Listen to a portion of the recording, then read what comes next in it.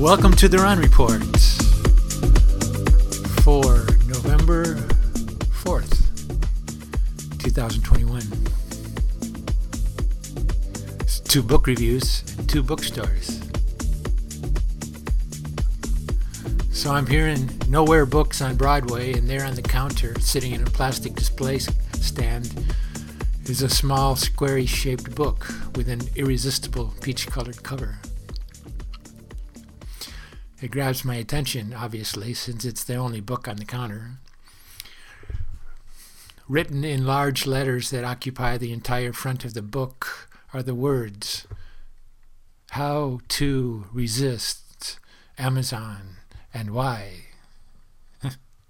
An upside-down Amazon smile underlines the word Amazon. Clever.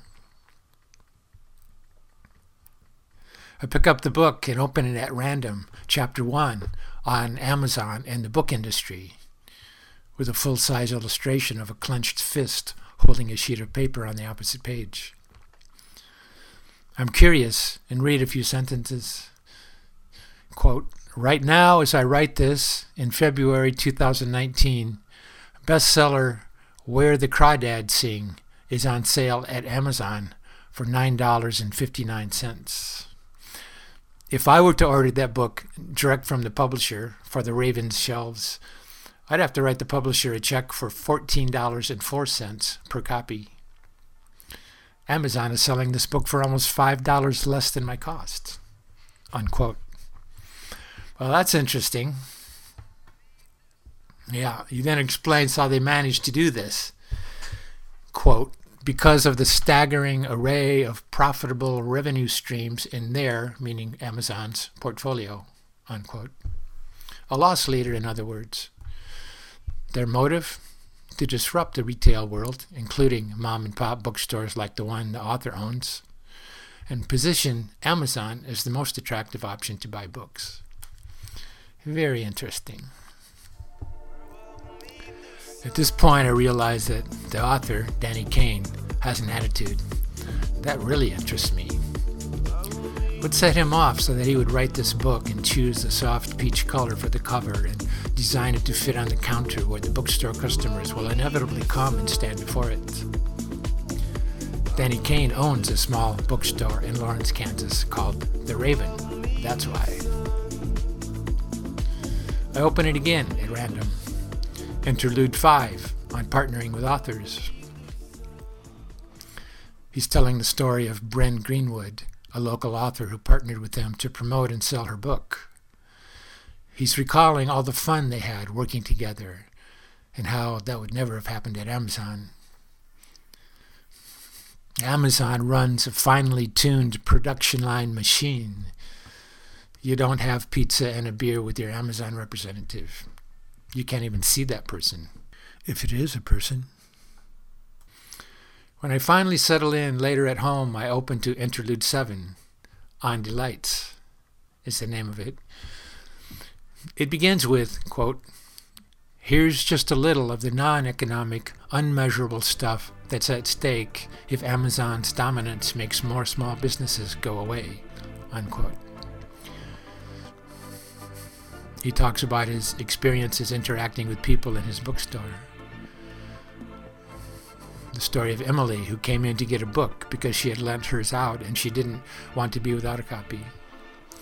Emily tells him the story of her friend who recommended a book to her and said it had been passed on from friend to friend and would she like to have it. She looked at the book and realized that it was her book that she had lent out long ago. This is the point. In a world where we have become more and more separated from each other, enclosed in cars or sheltered within our private homes, we now have become virtual people. We shop online. We order dinner online. Why cook it yourself? Now robots are coming and AI. What are the poor humans supposed to do? It does indeed make Amazon look menacing, and Facebook and Apple and Google and all the rest of the high-tech industries producing products for us. I dream of a simpler time. Geez, we already have a face, and we already have an Apple. We already have an Amazon. Why are these people rebranding what we've already got and then selling it to us? Devious, I agree. Danny, the author, talks about the shop cat, Nagayo. She gets in a lap-sitting mood when the weather turns cold and will take up with anybody sitting on the couch. In cat time, everything is just right. But then the customer has to go and wants to get up, but can't because they're trapped by this cat purring in their lap. Finally, with a friendly word from Danny, they stand up and the cat flees. The associations happening in his bookstore are rich and deep, and he relates them with the voice of a storyteller. It goes on for 4.5 pages. This is also the purpose of bookstores, human association. A bookstore happens in a place, not at a computer address on a hard drive. A bookstore exists with a door and a street and a whole community surrounding it. A community made of people. What's wrong with that, people?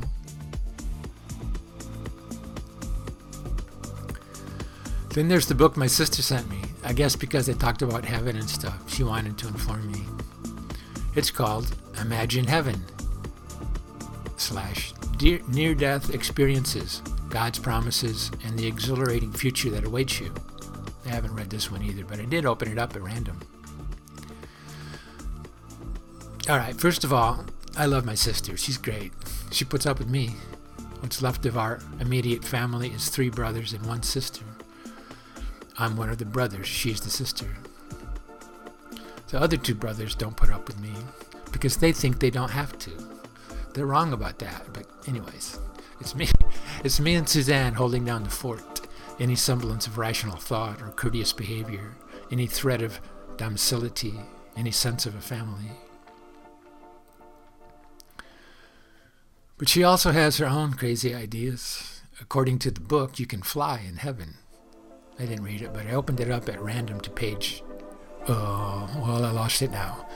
But apparently flying is a valid mode of transportation in heaven. In fact, as it turns out, heaven is a blast. Scanning down the chapter titles in the table of contents, I find a better body. You'll be yourself, finally. The most beautiful place imaginable! ! And exhilarating, not boring. Of course, the bug in the soup is that none of those near-death experiences that he relates are people that actually died. And if they had died, they would have disconnected from their brain and all their experiences. Right? That's where we experience in our brain. What are you going to experience if you have no brain? Well, they get around that by positing that you get a new body in heaven. A better body is chapter 4. It's kind of a Christian reincarnation. The bug in that soup is that nobody has any direct knowledge of it. Just books, rumors, hearsay, fables, and distorted history of the patriarchs. Oh yeah, don't get me started on that one. When you die, you don't have a brain or a body, according to all available evidence. That's what gets buried. No one knows what happens next, or even if there is a next. That's getting pretty cosmic, but Mr. Burke is pretty cosmic. Alive in New Dimensions is chapter 9. I didn't read it, just opened it at random.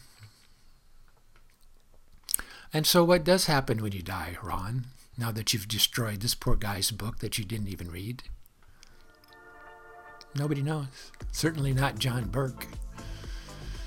Can you be okay with that, or do you need something to believe? We go back to where we came from. Where else could we possibly go? Have you ever seen a baby? They just came from that place, if it is a place. How bad can it be? Innocence, a smile that is powerful enough to warm the coldest heart. Simplicity, and a quality that just can't be explained. It's like, behold a miracle, this child is here. They slowly integrate into this world. It doesn't happen all at once when they're born. By the time they're 2, they can talk and walk, but they have not completely given themselves to the same reality we live in. And the same on the other end. We slowly disintegrate and disengage as we grow older and older. It's a natural process. If you think about it, nothing is more natural than death. It happens to everything that's living. It's a necessary condition, in fact. In order to have a lifetime, we have to die. Otherwise, our life would have no time. It would just go on and on forever, as if you were in heaven. And there would be no significance to anything. Think about it. What gives gravity and importance to something? Meaning. What gives meaning to something? It's the context of time. That we're all going to die and we won't be here anymore. That's what gives meaning to everything. And without meaning, what's the point of even being alive? So that's my critique and rave on about Imagine Heaven. Yes, I realize it's entertaining to imagine heaven. We can imagine anything we want, even hell. Imagining doesn't make it real, though. There's the fly in that soup.